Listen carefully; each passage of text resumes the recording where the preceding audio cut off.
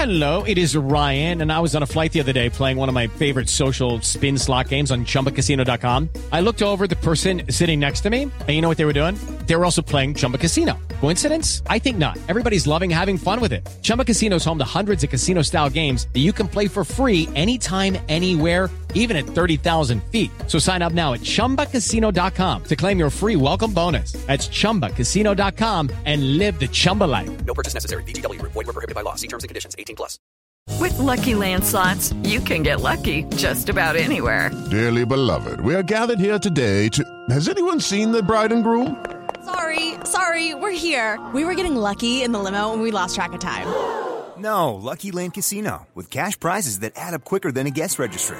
In that case, I pronounce you lucky. Play for free at LuckyLandSlots.com. Daily bonuses are waiting. No purchase necessary. Void where prohibited by law. 18+. Terms and conditions apply. See website for details. Hey guys, it is Ryan. I'm not sure if you know this about me, but I'm a bit of a fun fanatic when I can. I like to work, but I like fun too. It's a thing. And now the truth is out there. I can tell you about my favorite place to have fun. Chumba Casino. They have hundreds of social casino style games to choose from with new games released each week. You can play for free anytime, anywhere. And each day brings a new chance to collect daily bonuses. So join me in the fun. Sign up now at ChumbaCasino.com. No purchase necessary. VGW. Void where prohibited by law. See terms and conditions. 18+. If you want an e-bike that doesn't look like it's made for the shopping precinct, something that's less Mr. Bean and more Steve McQueen, check out the range of bikes from London-based Cooler King. From dope 250-watt city bikes to Harley Bobber-inspired 750-watt beasts that can tear your face off while leaving your smile intact. Cooler Kings are made in limited numbers, yet highly affordable. Check them out now on the web at cooler.bike or find them on Instagram with hashtag CoolerKingBike. Cooler.bike. E-bikes that are cool AF.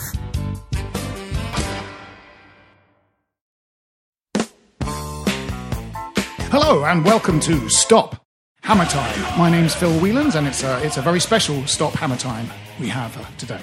Joining me are top legal mind. If you've ever killed a man, this is probably the person you should get on your case immediately. It is, of course, Russell Raphael. Delighted to be here, Phil. Russell, of course, did the blog which covered the twin subjects, I believe, of Wagner and West Ham United, Donna the Hammer, and is also Don Hammer on Twitter, I believe. I'll answer to any of those. No, okay. Yeah, okay. And also joining us, it is possibly Britain's finest football columnist. Obviously, the print medium is on its knees, nearly dead. And some of the people that we've had on, like Jim Monroe, who is the absolute king of sports writing at the Daily Telegraph, works generally online now. But still, you can see on paper, abandoned on tube carriage floors, articles written by Jacob Steinberg. Hello, that's a Jacob. Lovely intro. Thanks a lot. Yeah. Well, you've written some great articles recently, as well as the stuff about match reports, all the sort of stuff about DEFRA, Democratic Football Lads Alliance. There were some articles about that, which were all very interesting, sort of stuff. So it's great stuff. Thank you. Also joining us this week. Now, cast your mind back to 2007. The tail end of that season saw us poised on the brink of dropping into the Championship. It was disastrous, catastrophic. People felt that the end was in sight. If Henry Winter was to be believed, one man saved us from relegation. One Argentinian man saved us from relegation, despite stopping the ball on the line at Blackburn and being relatively rubbish for most of the season until his free kick against Spurs in a defeat helped to sort of get his mojo back, after which he played pretty well. The real reason for our survival that season is twofold. First, the manager, Alan Kirbishley, overcoming his reluctance to pick the very keen and very talented 17-year-old that had just come back from loan, Mark Noble, but also the presence for most of the latter part of that season, it was something like 7 wins in 9, wasn't it, at the end of that season, of the rock in central defence that kept us up more or less single-handed and could have, in fact, carried Mark Noble and Carlos Tevez on his shoulders like a pair of strange parrots. It is, of course, James Collins who is here. It is the Ginger Ballet, James Collins. Thank you very much. Hello, James. I'm glad you said all that. That is one of the earliest moments when James came to our attention. In fact, came to our salvation by helping keep us up that season. And there are many similar stories like that checkered throughout his career, which we will discuss in depth now.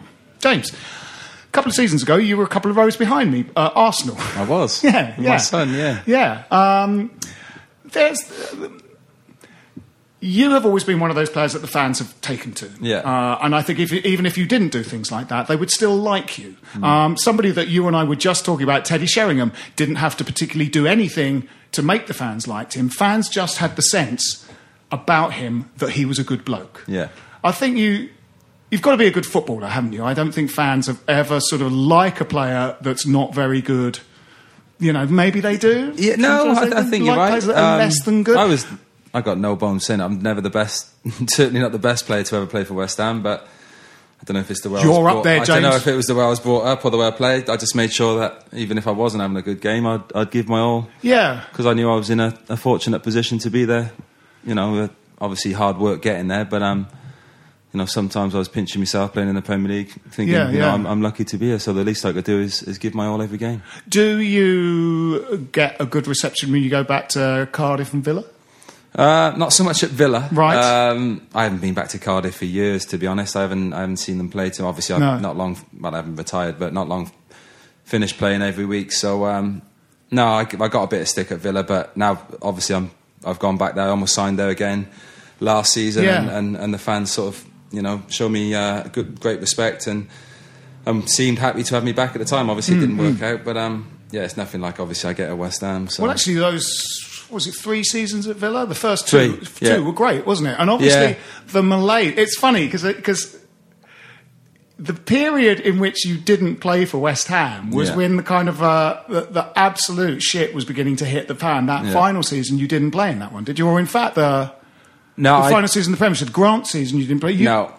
I signed back when they came up with Sam. Yeah, when they came up with Sam. Yeah, I left the season. They went down, unfortunately. I came back the season and went back up with Sam. Yeah. It's funny to miss that thing. Yeah, and then go and play. You know, when we're playing badly, I'm pleased for players that go and play for someone else. Do you know what I mean? When there's just when something's just falling down so catastrophically. I'm like, you know, get to the escape boats, lads. Well, when Parker and Barr went at the end of that season, you couldn't resent them. It wasn't my choice, really, to go. I think Gianfranco was manager, I believe, and I was playing. I played the first 3 games, and we started off pretty well. Yeah.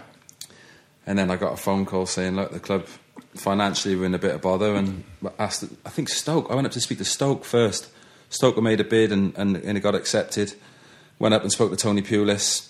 Didn't really fancy it, if I'm honest. Yeah. And then came back literally the next day. Aston Villa, 5 mil. Went up and signed that day. Yeah. Well, they were starting to strip the assets of the team, weren't they? Yeah. Bellamy and Etherington. When those two went, I think the writing was on the wall, wasn't it? Yeah. We didn't sort of see it like that. There was no sort of grumblings that they were struggling financially until I got the money. Until the money came in for me, and pretty much got told I had to go. Yeah. Reluctantly. We'll sort of come to that in a minute because there was something they should have done. They could have made 15 million on a player whose form was tailing off, and Ginger's form was very consistent throughout that season. You know, quite often we let a player go and play for England who is in fact, if someone watched the team closely, starting to have a drop off in their form. And there were 2 at the World Cup that season. Matthew Upson, who they could have got sold for 15 million and kept James. And I think we might have stayed up. I think we might have stayed up. I don't know what you think about that. It's a long time between the two sales, I guess. Upson was pretty good for a while. No, I mean, I thought that they should have the sale, if they wanted to make some money, and I think that was the reason, was to liquidise their assets with Bellamy, Etherington, and then James. The player to sell at that point would have been 15 million for Matthew Upson. Well, I mean, no offence, but I think that quite possibly any team managed by Grant that year would have gone down. It sounded like it was a bit of a shambles. It was a shambles. There was something happening behind the scenes, though, and I think there was something, like people thought Scott Parker was the captain of the team. Yeah. And I feel that something was going wrong in our defence, and Upson's form was falling away, I thought. We actually started, if I remember correctly, started that season pretty well. I played the first 3 games and then went to Villa on deadline day, and it all seemed, leaving it seemed like it was going to be fine. And obviously I went to Aston Villa and we were fighting for Champions League at that point. So I'm looking back at West Ham thinking, geez, what's gone wrong there, sort of thing. Did you enjoy playing for Zola? Yeah, I loved it. He was too nice, and I wouldn't say too nice. He could lose it now and then, but yeah, there was something. I think Steve Clarke behind him was brilliant. He sort of brought something that we hadn't seen for a while. Obviously worked for Mourinho for a while and sort of come out for training. The first time I'd ever really seen it, where everything was set up. Steve Clarke had his clipboard, bang, from possession into this, and it was all sort of done properly, if you like. Not that it wasn't before, but it was more sort of how you presume Mourinho had done it. So when I left, I thought, like reluctantly left, but it seemed like it was going to be fine. And then Christmas, the season that Kirbyshey went and Zola came, that's the 9th place finish, isn't it? That was a good finish that season. Yeah. Then it was Zola only had one full season, didn't he? And that was the season that kind of fell apart. And I felt that something was going wrong behind the scenes that Grant didn't fix. We thought, not to throw all the blame on Matthew Upson, but we did think that one thing Grant might have done when he came in, saw what was what at the club, might have been to go, I might change the captain to a slightly more kind of fiery personality. Maybe that would have been tinkering, because weren't we a financial basket case generally at that time? Yeah. And whoever would have been holding the reins, I think it was only going in one direction. Maybe we didn't know it at the time, but looking back from a couple of years later, it was a sinking ship financially. I didn't actually work for Avram. Like I said, I'd moved, but obviously I've been close with Mark Noble the whole time, and he was saying it seemed a shambles, if you like. Yeah, something was wrong behind the scenes that I think started in the Zola era and didn't get fixed in the Grant era. There was something, eating away at the kind of spirit in the dressing room that didn't get addressed and didn't get changed by Grant. A lot seemed to stay the same that was wrong the previous season. I think. He didn't change anything, though, really. Like you said, you could see it was sort of sliding, and what I gather, nothing. He didn't really change, and no. I'm not sure if his heart was in it, to be honest. The way some of the stories I was hearing coming out, but yeah, like you say, it was a disaster of a season. So when you arrived from Cardiff, what did you think when the offer came in for you and Danny Gabidon at Cardiff? Well, it's funny enough, we went in first day pre-season at Cardiff. Dave Jones had just got the Cardiff job. First thing he said, he'd been taught, because we played against West Ham at Ninian Park the season before, and I think we beat West Ham 4-1. Yeah. And Jermaine Defoe played up front for West Ham. Alan Pardew was manager, and me and Gabs were brilliant on the night. And there was talk since then, but then we went in the following pre-season and Dave Jones said, right, you two are not going anywhere. So we weren't looking to leave, we were enjoying both from Newport, so only down the road. 2 days later, bid come in and we're up to London. So it moved pretty quick, and then as soon as we got there, spoke to, I must say, Alan Pardew and Peter Grant, the first people we met in Waltham Abbey Marriott in Waltham Abbey, and just straight away we were taken back by their plans and obviously the club. Yeah, I remember. There's normal co-host on this podcast who just knows a lot more about other clubs' players than I do. Kind of went, Collins is the one. Collins is the one that will play. Collins is. That's what that's what Alan Pardew said. To be honest, if Gabs was sat here, he'd say the same. I think they paid more money, for Gabs, but Pard said it himself. He was looking for me to play, and I think I might have got a niggle early on, and obviously didn't get in. And then Anton and Gabs played very well that season, so I didn't play as much as I'd want. But that's how it seemed. And like I said, if Gabs was here, he'd say the same thing. They sort of looked at me as because I was probably slightly younger, probably on less money as well. So right. It was nice to hear. And like I said, Alan Pardew was brilliant for me that year. For the whole team, he was amazing. Yeah, it was a good season. That was one of probably the best seasons you would have played at West Ham, Cup final that year. Yeah, I didn't play the Cup final. Still thinking about it. I played the semi. Yeah, because we had Lionel Scaloni on loan. Yeah. We won't talk about that in the final, but Anton was playing right back, and me and Gabs were playing centre half, and like I said, played in the final. And and then Pars decided to drop me and put Scaloni in for the final. Yeah, we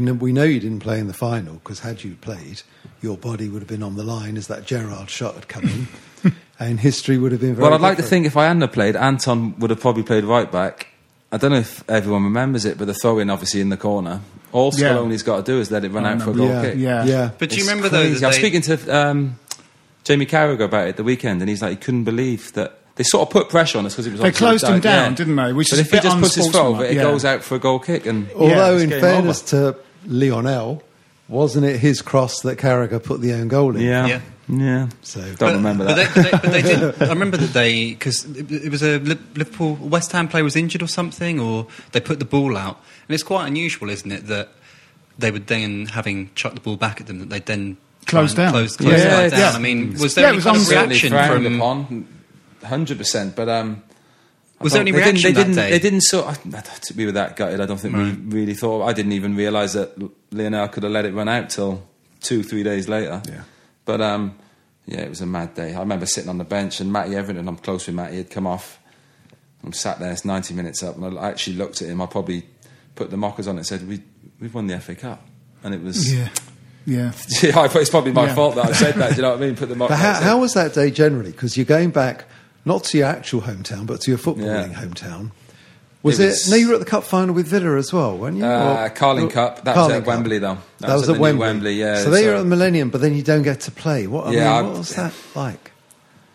It was a strange one, really. Like I said, I was young. I didn't really take it in, but certainly if I was older and I'd got dropped the way I did after, I thought I was playing really well. I played well in the semi-final. If I was older, I would have reacted a lot different. But again, I was probably pinching myself that we was actually involved in the FA Cup final and sort of took it on the chin. And I'm not one to sort of dwell on it or be a bad apple, if you like, in the dressing rooms. I'm not playing, and I just enjoyed it. And unfortunately, we all know what happened. Yeah. What I remember about that day particularly was that Dean Ashton terrorised them. He was absolutely superb. Yeah, and Ben Ayoun. Yeah, but Ashton they that Ben day Ayoun was. It was just before the World Cup. He didn't get in the squad, but then obviously he got in the England squad a few months later, and he gets his ankle broken by Sean Ratchford. I mean, having played with him at that point, you played with him before and after the injury. How good was he before the injury? Before the injury, he was phenomenal. He certainly would have gone on to be one of the best centre forwards that West Ham had seen. I'd say stuff he used to do in training and looked after himself well, ultimate professional. And like you say, when he went to England and that sort of happened, it was devastating for him. But then he took a lot of time to come back. And I think, like you say, if Dino was sat here now, I think he, like the early doors, starting to train again. I think deep down he knew it was going to be tough, or if he'd play again. And I remember the day he actually retired, and we were warming up, and Dino was in front of me and Mark Noble having a bit of banter in the warm up. And we could hear this sort of like clicking or rubbing. And we thought Dino had new boots on or something, and it was, something was rubbing in his boots. And it was his ankle, and he just broke down, tears. He worked so hard to come back, didn't he? Looked at me and Mark Noble and went, that's it, I'm done, can't do it. It wasn't overweight in any sort of stretch of the imagination, but he was a big boy. And just everything going through that ankle. He worked so hard to come back. He had a sort of a spell out when he came back, and he'd done what Antonio has sometimes done, which is spend a lot of time in the gym. So he was quite sort of big, and he was suffering a little bit with kind of stamina throughout a game. And then he had another spell out, and he came back, and he was as lean as a butcher's dog, and was running around for 90 minutes. He suddenly had this engine that came out of nowhere, and you were like, oh, he's back. But then he broke down again, and that was it. There's no doubt he's probably worked the hardest I've ever seen anyone work to get back from that. It was a bad injury. He looking back, he probably done well to play at all again after it, to be honest. And I said the work he was putting in the gym was incredible. And it's probably one of the saddest things I've seen in football, actually, for a player to stop mid warm up and know he had finished, and that was it. In terms of natural ability, I mean, you played with a few good strikers at West Ham. Was he the best? Yeah, best by a mile. Yeah? For me. Yeah, by a mile. I'm trying to think who there's been. But natural he had everything. Like me as a centre half playing against him, he was big, strong, didn't mind working the channels, and his finishing was probably up there with the best I've ever seen. And it was such a shame because, like you say, the seasons following that we could have done with him with his goals, because we weren't defending the best, to be honest. Well, he was out the whole of the 06-07 season, wasn't he? So what do we? what happened in 6-7 because after that great season, first season back in the Premiership, I sort of felt that history has kind of consigned the arrival of Mascherano and Tevez as the sort of reason for things starting to go wrong. But I felt even then, because they came in at the end of the transfer window, and a couple of games at the beginning of the season where I felt things weren't right. There seemed to be something slightly awry. Mullins scored in a game and was good. I think Rio Coca came back not as good at the beginning of the next season. Mullins was still fairly consistent, but something seemed to be. I felt a slight niggle of panic. Looking back, I'm not sure it was panic, and I can't put my finger on it, but dare I say, I feel like there was a bit of arrogance about us, like because we had done so well the season before, got to the cup final. I think a bit of complacency, maybe a bit of this is going to be easier than we thought, and obviously second season back up, and I know Anton and Rio were sort of thinking they might get in the England squad that year, and like I said, I don't want to say arrogance, complacency. I think set in that it was going to be easy, and it was far from it. Yeah. But the transformation at the end of the season, as we've talked about already, was powerful. We finished the season really well. I mean, we were really competitive in all of those games, and I think it was 7 out of 9 at the end. Yeah, we won. We 6 won clean sheets. I think. Not that I was counting. Yeah, extraordinary. We had the clean sheet at Arsenal. That's still one of the most bizarre games ever. 38 shots on goal, I think Arsenal had that, and we won 1-0. And Robert Green had the game of his life. Yeah, the whole back four played well, but it was. Went to Old Trafford, clean sheet. I think we beat Everton at home 3-0 as well. And it all started from the game at Blackburn where Tevez has stopped Bobby's shot on the line, which was offside and not a goal, which sort of turned it all in our favour. The influence of Lucas Neal at that time, because it was, as a fan, it seemed apparent. He seemed to be visibly growing, and his influence was growing and performing a real captain's role. And I wonder what he was like in the dressing room. He was brilliant. He was probably one of the best captains I've ever worked for, on and off the pitch. He had a real desire to, as we all did, real desire to win, real desire, because there was a lot of, he could have gone to Liverpool and come to West Ham for more money if what they've written was to be believed. But he was tremendous. We had a young squad, really. Look at it, like myself was at the time, Rio Coca, Anton, Gabs was relatively young, Mark Noble was coming to the team, and he was just brilliant. He for team spirit. Talking to the manager, the sort of go-between between players, and a real desire to stay in the league and win games. And I can't speak highly enough of what, for me personally as well, playing right side centre half next to him, he was top. He had a little spell at centre back. He could play centre half. Yeah, I think he might have played midfield a couple of times. Maybe he definitely improved when he went to right back. Didn't he? He was sort of he was a little suspect at centre half. I thought, especially since we had some good ones, so we didn't really. That's good ones that probably weren't playing well enough. Probably that's why he was because there. The escape was so improbable. Was there a time in the dressing room where you kind of thought, we're down, I can't see us doing this? I don't think it was ever said, but I think we had 20 points end of December or something, or even later, March maybe. 20 points. 10 points behind Sheffield United and it was losing to them in April. Yeah, it was bleak. It was never said. It was bleak, and it was never said, but we knew if we could go on a run. No one was winning around us either, which obviously helps. If a team was steaming off and winning games, or a couple of teams were, it would have been tough. But I remember we had a meeting, like, one of those motivational meetings. We had the videos, all the players' best bits, and you sort of felt the real change. And then, like I said, going up to Blackburn and nicking that result, if you like, 2-1 on the night. And I think they had a couple of chances late on, and just that win was massive. And then that run we went on, I don't think anyone could. I mean, the Tottenham really defeat was massive, wasn't it? Yeah. I didn't actually play. That was the turning point. Yeah. That was I mean, it was a turning point because it was. I think you look at Mark Noble and a few of the boys' faces after that. I thought, they thought this is done. But like you said, we went on an incredible run that.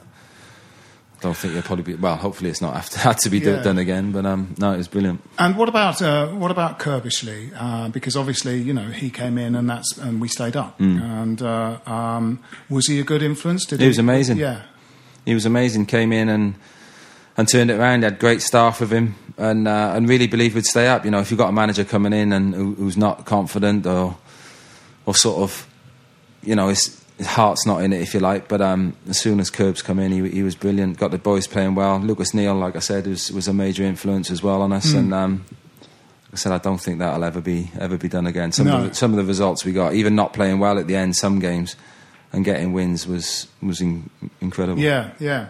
I mean, actually, you've played in most of our best finishes in the last kind of 20 years, because then it was the 10th place finish under Kirbishley, wasn't it, next year? And then we had the 9th under Zola.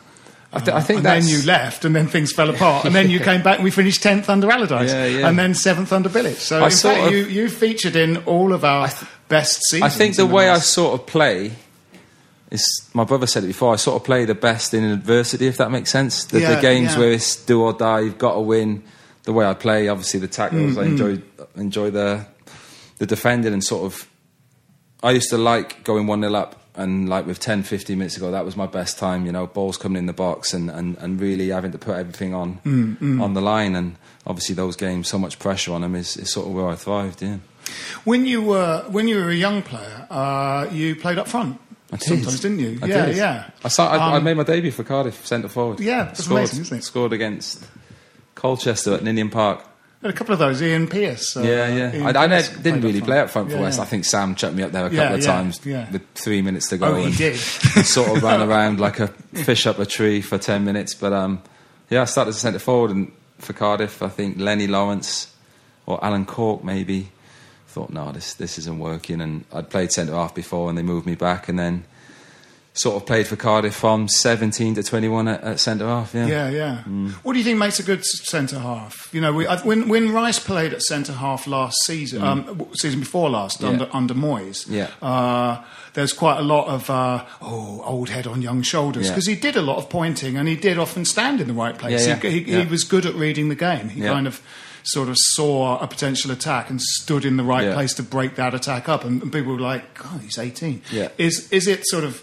Is there just a sense of kind of a positional sense that you just can't teach that players have? I thought Declan was going to be a centre-half, I must be honest. I got no bones about it. I played a couple of games pre-season with him at centre-half, and then I played later on, I think we played at Burnley, where we got a good result that season, last game of the season. I thought he was going to be a centre-half, but you couldn't sum it up any better. He's an old head on young shoulders. You watch how he plays midfield now, the amount of work he does, you know, stopping the balls into the centre forward with the centre halves having, you know, he'd be brilliant for me. But I think it's like, I've sort of played because I've never had pace, so I sort of, that last ditch tackles that I used to do and the blocks was sort of what I knew I had to do, because no bones about it a lot of the time, because I didn't have the pace. I was probably in the wrong position, to be honest. But there is that kind of pushing showing a player the outside rather than the inside, isn't there's certainly not. You're always really good. Your positional sense is excellent, just running a player into the corner rather than letting him kind of come inside you. And that is stuff that I guess that can be coached, but it can be coached. That's basic defending. But I think a lot that can't do it. A lot can't do it. But it's changed a lot centre half from when I started. Certainly the way I played. I know it's branded about a lot like old school, but I used to love the actual defending, big tackles, headers, you know, and blocks and bits and bobs. But unfortunately, that's probably not fashionable anymore to be that sort of defender. I didn't have any qualms about. I was there to win the ball back and give it to Mark Noble. If I could do that all game, you know, I was more than happy. How do you feel about that, the change in the perception? I don't think it should never go out of fashion being a good defender. Like I said, I don't see anything wrong with winning the ball back and giving it to the better players, if you like, to go and do what they do. But unfortunately, there's this real, I don't know, sort of drive now to every time playing out from the back, and the amount of goals I see going in from teams trying to overplay from the back is... I know a lot of people want to see the football played the right way and passing that, but I don't see anything wrong when it's not on to play to get up the pitch and squeeze. And like I said, the amount of goals that are going in now from trying to play from the back is insane. You played for a manager who didn't really mind sort of upsetting the crowd with. No, I'm talking about Tannadice here. Big Sam. He didn't mind upsetting with the way that he played. Even the beauty about Big Sam was he knew it was results, especially with the owners and sort of the stick he got. He was about winning football games, and he had no qualms about upsetting anyone the way he was playing. He was all about results, and he certainly brought players in or had a squad that could play both, because we didn't always lump it. We played a little bit, if you like, but he was there to not keep us up, to finish as high as he can, and he saw a certain way of playing, and I think we were quite effective, especially when Big Andy was fit and playing. So yeah.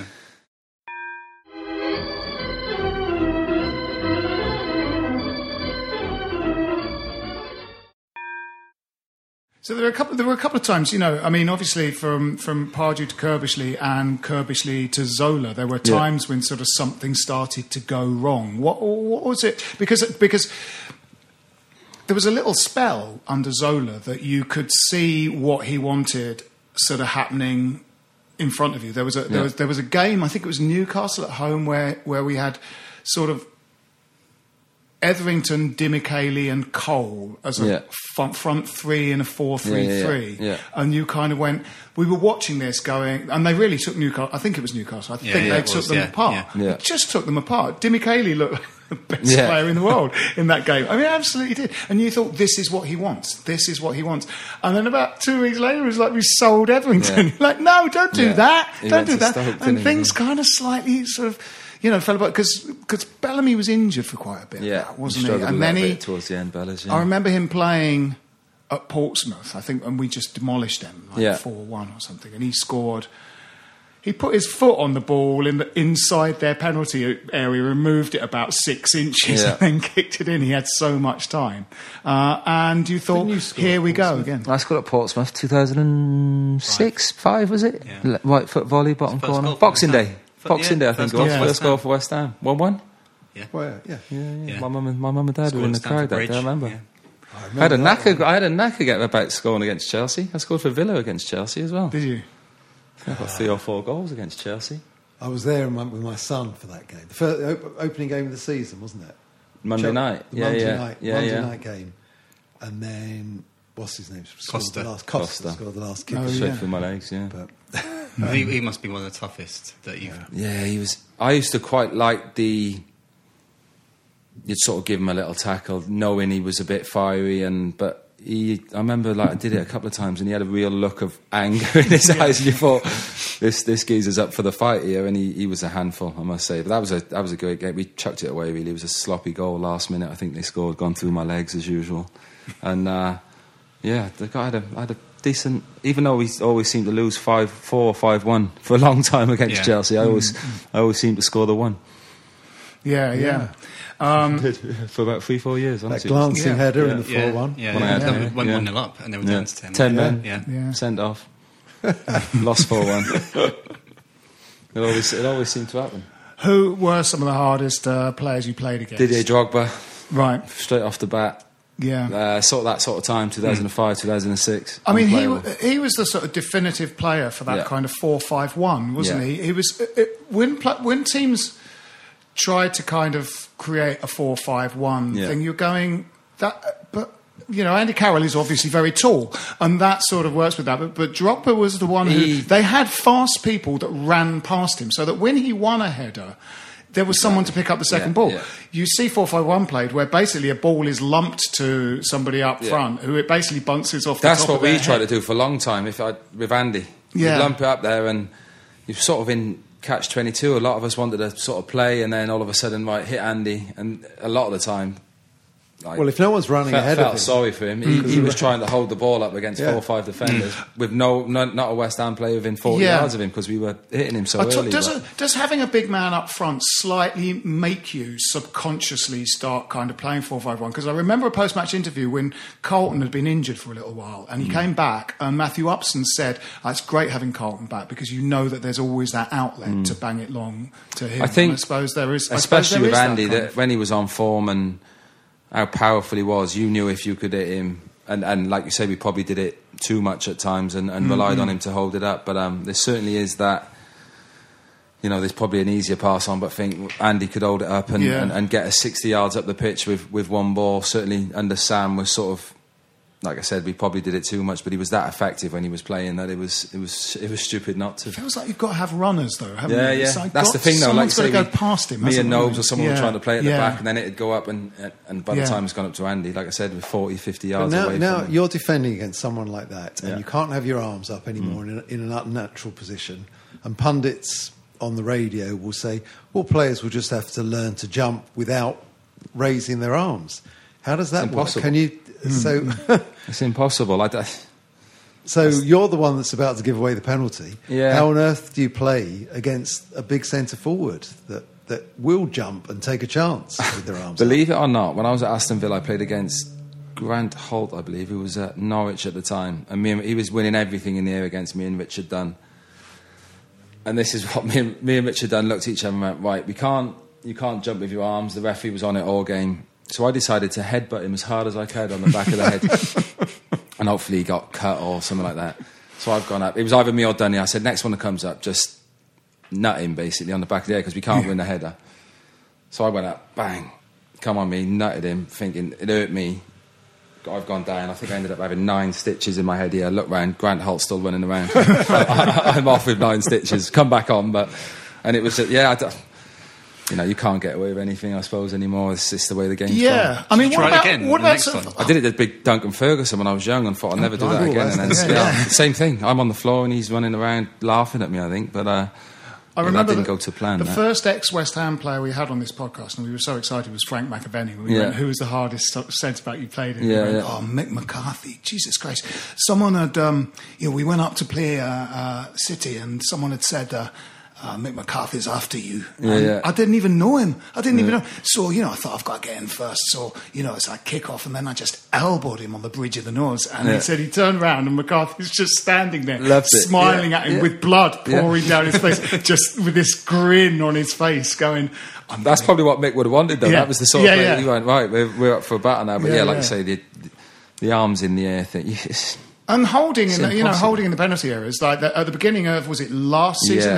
We're going to crack down on that. That cracking down sort of hasn't happened because I think it's difficult to. Then like nine penalties in there was 6 games or something stupid, and it was just. It's one of those things you just can't put it into action, can you? It's like the 7-second rule. There'd be 20 penalties a game the way they were going. It went a bit mad, didn't it? Difficult to make that work, isn't it? Yeah. How do you feel about the stadium?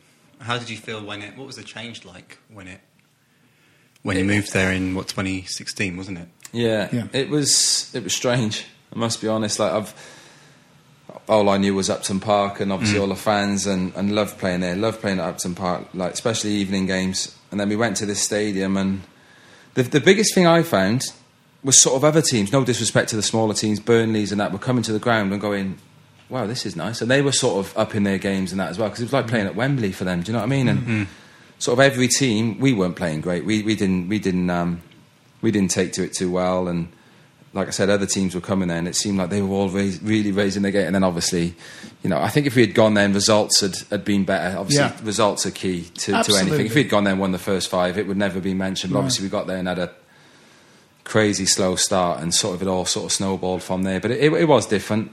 Obviously, straight away we noticed how far the fans were away. I was told that the dugout fans was... that you couldn't hear, not you personally, but the team that you couldn't hear. You could hear... When it was good, it's good. But when it was sort of lulls in a game, and it was like playing a reserve game. It was not down to the fans' fault. The fact that they were so far away, and what we were used to at Upton Park, obviously everyone on top of you. But there's no doubt it affected us. I don't know in what sort of way, but I don't know if it's the other teams performing better there, but it certainly did. It was a huge change. Do you feel I don't think the pitch was bigger, was it? But it seemed bigger. But did it just feel bigger? As big as they lawfully could. It's the biggest pitch in the league, I believe, isn't it?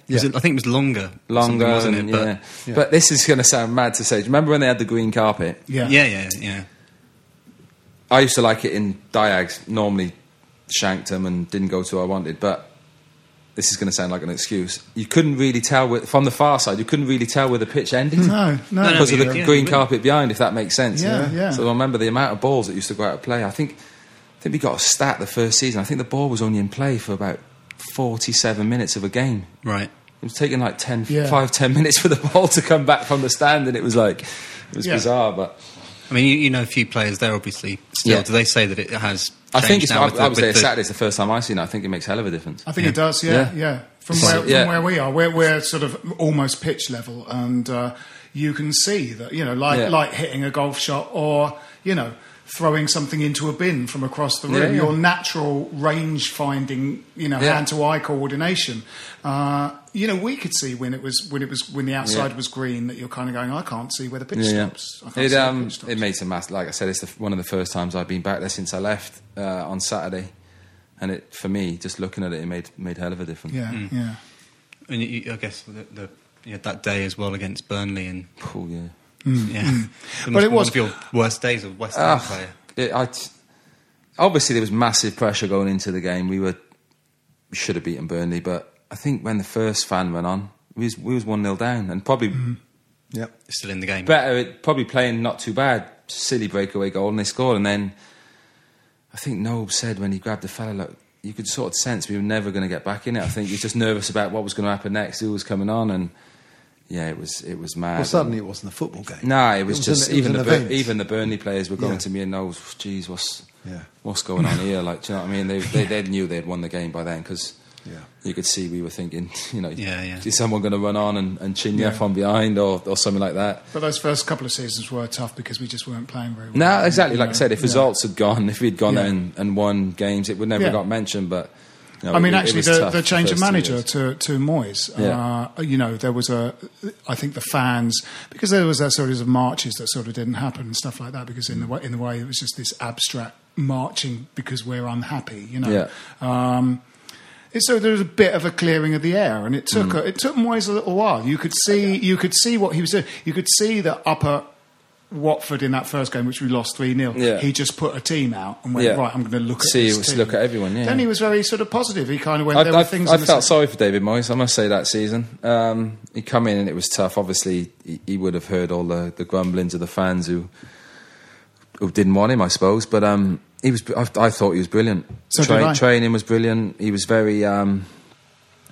We used to work on set plays for like 45 minutes. You'd have a standing out there for ages and ages, and I honestly well, I know I do, because I spoke to him. He thought he was getting the job. He was there to keep us up, and yes. I mean, and he did it quite comfortably. Yeah, there was a sort of slightly confused, argument on social media about sort of changing manager in the close season at the end of that season, because you were like, the last thing we should do is, I thought, was throw everything up in the air again. Yeah. There's a guy now that knows the players, did a good job, has come to the end of that season. So it's not like he's blotted his copybook and was rubbish and we should get rid of him. He'd done a good job. With Moyes, that was the whole fiasco with my contract, to be honest, with David, because he didn't know if he was going to be there. So I didn't know who to speak to. Didn't know where to go. If I went to David Moyes and said, "Am I getting a contract?" He's like, "I can't give you an answer because I don't know if I'm getting one, so I can't make that decision." So that's why it just went on as long as it did. But I spoke to David Moyes, and I firmly believe he thought he had the job, but obviously he didn't. Yeah.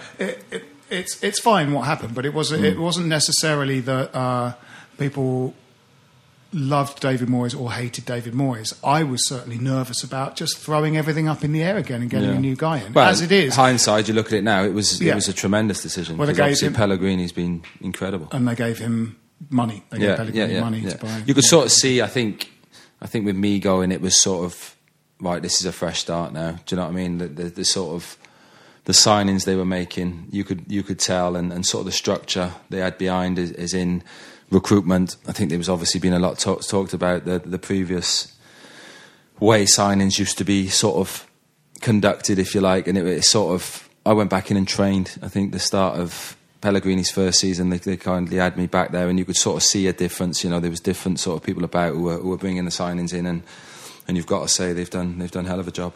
Yeah, and that comes to them chairman spending money. He got a lot of stick, or does get a lot of stick, David Sullivan, but to be fair to him, he's put the money up and made some great signings. Yeah, they've got to. I mean, everyone's got a bit of money now. Haven't they? Everyone's buying 20 million. Well, that's the thing. If you've got the top four spending 50 million on fullbacks or something like that, for a team like West Ham, who sort of are got to be aiming for the top six now, surely. That's the sort of money they got to be spending, and like I said, fair play to David Sullivan. He's done it. Yeah, I mean, if Zola hadn't basically had the club kind of slightly asset stripped under him, I think that was the style of football and that we could have pursued and kept playing. But unfortunately, the global economy had collapsed. We had to sell players to break even, and it was a wretched time. And it was very good, perfect time for you to go and play for another football team. And have 2 great seasons at Villa. It was and then there's weird malaise happened to Villa, didn't it? There was something that ended up in them being relegated, a bit like us. Something started to slightly go wrong. Very similar. Randy Lerner owned Aston Villa when I was there, and I think the start. I had one good season. Then we finished 6th. Carling Cup final at the time, FA Cup semi-final, both at Wembley, and then we went away back in pre-season and we sold James Milner and Martin O'Neill wanted, I think we sold him 25 million or something. Martin O'Neill wanted the 25 million to buy Darren Bent, and they didn't give it to him, and he walked out basically. Martin did, and then Gerard Houllier came in, they gave him 25 million and we signed Darren Bent, which was bizarre. And then turns out Randy was stripping back sort of how West Ham were when I left, Is Richard Dunn as scary as he looks? No. He's not? I can't speak highly enough of that fella. Yeah. Incredible man. Yeah, so underrated as a footballer. I think when we signed on the same day and were close straight away, but I think before he signed, it was sort of when the money had come into Man City and he wasn't the fashionable sort of centre-half, and he had won Player of the Year 5 years on the bounce for Man City, and we bought him for 5 million at Aston Villa, and I think we conceded 30 goals that season, just got on straight away and had a great partnership, and what a fella, what a fella. Yeah, he's a nice guy. Yeah, unbelievable. He looks so terrifying. Yeah. I'd like to ask incredible defender. I'd like to ask a question about character. Yeah. Except I'm not really sure what the question is. Yeah. But because you exude it, I just want to talk a bit about character. And we look at Tottenham at the moment, and a team of brilliant players that are suddenly falling apart. And yet a year ago we would have said, well, there's some leaders there and blah blah blah. But now they're just nowhere, and they just seem to be playing for themselves, not the manager. I mean, what is the question? How high a criteria would you put on someone's character over skills, or? I think I said it on the telly Saturday.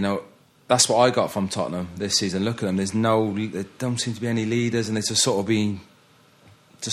getting steamrolled in games. Do you know what I mean? But it's massive. I remember at West Ham, me and Mark Noble are very close, and sort of when we'd had a couple of bad results, me and Mark Noble used to have a fight in training on purpose. Because who would start it? Either him or me. He'd either tackle me, call me a ginger, whatever, and it would just sort of. But we'd already talked about it. Do you know? It just seemed like the team needed something, or like, and you used to think, other players looking at, hang on, Ginger Nobes are having a go here, like how much it means to them. So if they're doing it, everyone else do it. But we planned it a couple of times. Like I used to say to Nobes, come in and steam into me in training, and we'll have a little tussle and get the boys involved. And that sort of brought, like I said, if Ginger Nobes are doing it, Jesus, what it means to them in training. Let's all sort of dig in and do it. But like I say, character for me is massive. I know game's moved on. I'm talking about old school again, but you don't see the sort of characters because. I'm wondering if you can think of a successful team of just great great players that didn't really have any leader. Can you? Has that ever really worked? Or I think one imagines with all really good teams, there will be 3 or 4. Well, it's been the problem with Arsenal, I think, over the last few years, is that they're really great until things go against them, and then they fall apart. Well, that's when you need your characters and your leaders. Someone like Mark Noble there now, who it means everything to, or when I was there. Because one thing we've said quite a lot about his name's on the Brazilian guy, Felipe Anderson, is that he seems like a little bit introverted. He switches on sometimes in games. He's like he's very fit and very good at conserving his energy, so he'll suddenly switch on. Highlights on Match of the Day make it look like he's been fantastic for 90 minutes, but he doesn't hide in a game. But he's quite an introvert. He's not flamboyant. He's not a big aggressive personality, and you need that mixture of people. Oh, of course, it's massive. And some, it's just in the way they play, isn't it? They're not like Payet is actually quite a sort of introverted guy, but he controls the game. And there's that thing that he said to Kouyaté before that Arsenal game: "I'm going to set you up with a goal. I'm going to put the ball on." Like I said, West Ham have always had those sort of players, like the luxury player, if you like, and But to be fair to Anderson, the games I watched, apart from Saturday, I didn't think he was too clever on Saturday. But he doesn't mind doing the hard work as well. Whereas Dimmy sort of didn't tend to run back too much. But we allowed that because he could go and score two free kicks or whatever. So that was fine. But like I say, the players they got at West Ham at the minute, Anderson in particular, you know what I've seen of him, he seems not to mind the hard work. And I think I speak about Nobes a lot because I think he's so big for West Ham. I'm not sure anyone actually sees it as much as I do, knowing him as well as I do and playing behind him. Not just on the pitch, the stuff he does at the training ground for new signings, he's huge for that football club. Not just on the pitch, like I said. How good is he? Because there are times when... How he hasn't played for England is an absolute... No disrespect to these lads. You see John Joe Shelby getting in the England team at the time when Nobes was playing far better than him. Jake Livermore. Tom Cleverley, players. And I've always said until you sort of play with Nobes and see what he does from my sort of point of view, I don't think you really realise how good of a player he is. People don't realise how good he is. I think under the regime now, he'd have a good chance because he's captain of the under-21s, and I don't think that would be ignored. Whereas throughout the sort of the early noughties, it was the case that the players from the top 6 were playing for England. It's so ironic that Tom Cleverley was getting into the England team, but as soon as he left Manchester United and went to, was it Watford? Watford, yeah. Watford. He got dropped for the England team and he played better for Watford than he did for Manchester United. Correct me if I'm wrong, but he's never even been sort of mentioned, though. I don't remember a squad coming up and anyone going, Mark Noble could be in this squad. He almost got in that season. He finished 7th under Bilic, but Hodgson wasn't even mentioned. I don't know if he because West Ham were always struggling and he never left. Maybe he was too loyal.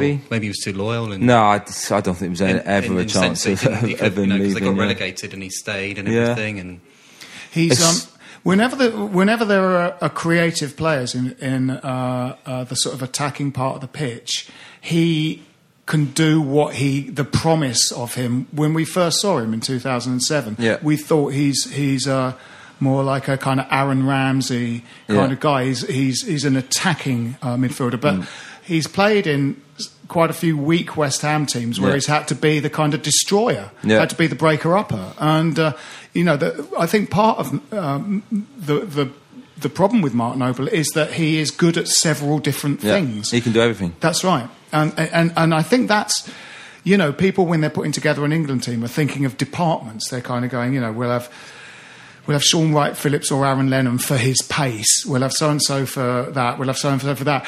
And you seem to forget what you could do is get one player who can do all of those. Yeah. I mean, obviously, Mark not so much with the pace, but I was going to say, I don't know if it's the lack of pace or he doesn't the way. He doesn't give the ball away. No, that's right. Like he controls games. I don't know if it's noticed the way he speaks to referees, the relationship he has with referees. He controls. I don't know if you got that from Kev Nolan, to be honest, because he was excellent at it. But he just controls everything. And I did a game on telly. I did Tottenham last year at the new stadium when we beat them 1-0. And there was talk of all the Tottenham players, and Nobes was in the build-up on the telly I was with. Nobes was never mentioned. And after the game, ran the game. He was the best player on the pitch by an absolute mile. And he sort of. Yeah. They wanted to speak about Declan and the Tottenham boys. Why didn't they play well? And I went, hang on a minute. Mark Noble's been the best player on the pitch here by an absolute mile, and no one's even. When we go and watch West Ham play and they win away at another club, if you happen to see some of the other supporters in the pub afterwards, they will often go, I wish we had Mark Noble. Yeah. They see it, the fans see it. When we beat I think if you look the 1-0 against Spurs last season with Antonio's goal. Unbelievable. Spurs fans that we met after the game were going, Mark Noble was the man of the match in that game. In the second half, he ran that second half. Yeah, but if he's going to play well in any game, of course it's a good. But you look at the record without him in the team compared to him with it in the team. It's the win percentage is something like 42% with him or something. I could be wrong, and 18% without him. Yeah, and that's not. It's just the whole everything that what he brings to the dressing room before the game, half times, and the way he plays. I think he goes so far under the radar. Yeah, it's incredible. I agree. What was your sort of favourite period at the club? Was there the last season at Upton Park was a pretty special? Yeah, we won a lot of games. Yeah, I'd say that was probably one of my favourites. 2006, obviously, first joined. 2005, 2006, moving to London and obviously getting to the cup final. Great squad, great set of lads we had there, and like I said, Alan Pardew was brilliant for me. But all of it, to be honest, the whole 11 years. I know there were some iffy moments in that, but just loved everything about being at West Ham. Just from the minute I walked in there. You were so lucky to miss out on that middle bit. Yeah, go and play for bizarre. It was sort of great in a way. I mean, it's like because it was in a way part of what set those problems in motion was the financial problems, and that was the reason you left. Yeah. And then once that had kind of all been cleared away, and we got sort of a fresh start in the Premiership, you came back and we finished 10th. Yeah. Great. Sam brought me back. 2013. Was it 12? 12, 13. 11, 12 was the Championship season. That was a good year as well, 13. coming back. Obviously left, fresh faces. Kev Nolan was there, was brilliant. Obviously Big Andy come in, and we had a real good group of lads who wanted to work hard, and Sam had a certain way of playing, and I got to say I loved my couple of years under Sam. I thought he was brilliant. Obviously the way he played didn't go down too well, but I can honestly say he was brilliant for that club. He did what he was there to do. Yeah. All right, well, we should wrap this up because we're going to do another one and talk about the last game and the next game with James. So let's wrap this one up. My name's Phil Whelans. With me have been Russell Raphael, Jacob Steinberg, and James Collins. This is a Playback Media production. Get all the associated links for this podcast at westhampodcast.com. Sports Social Podcast Network.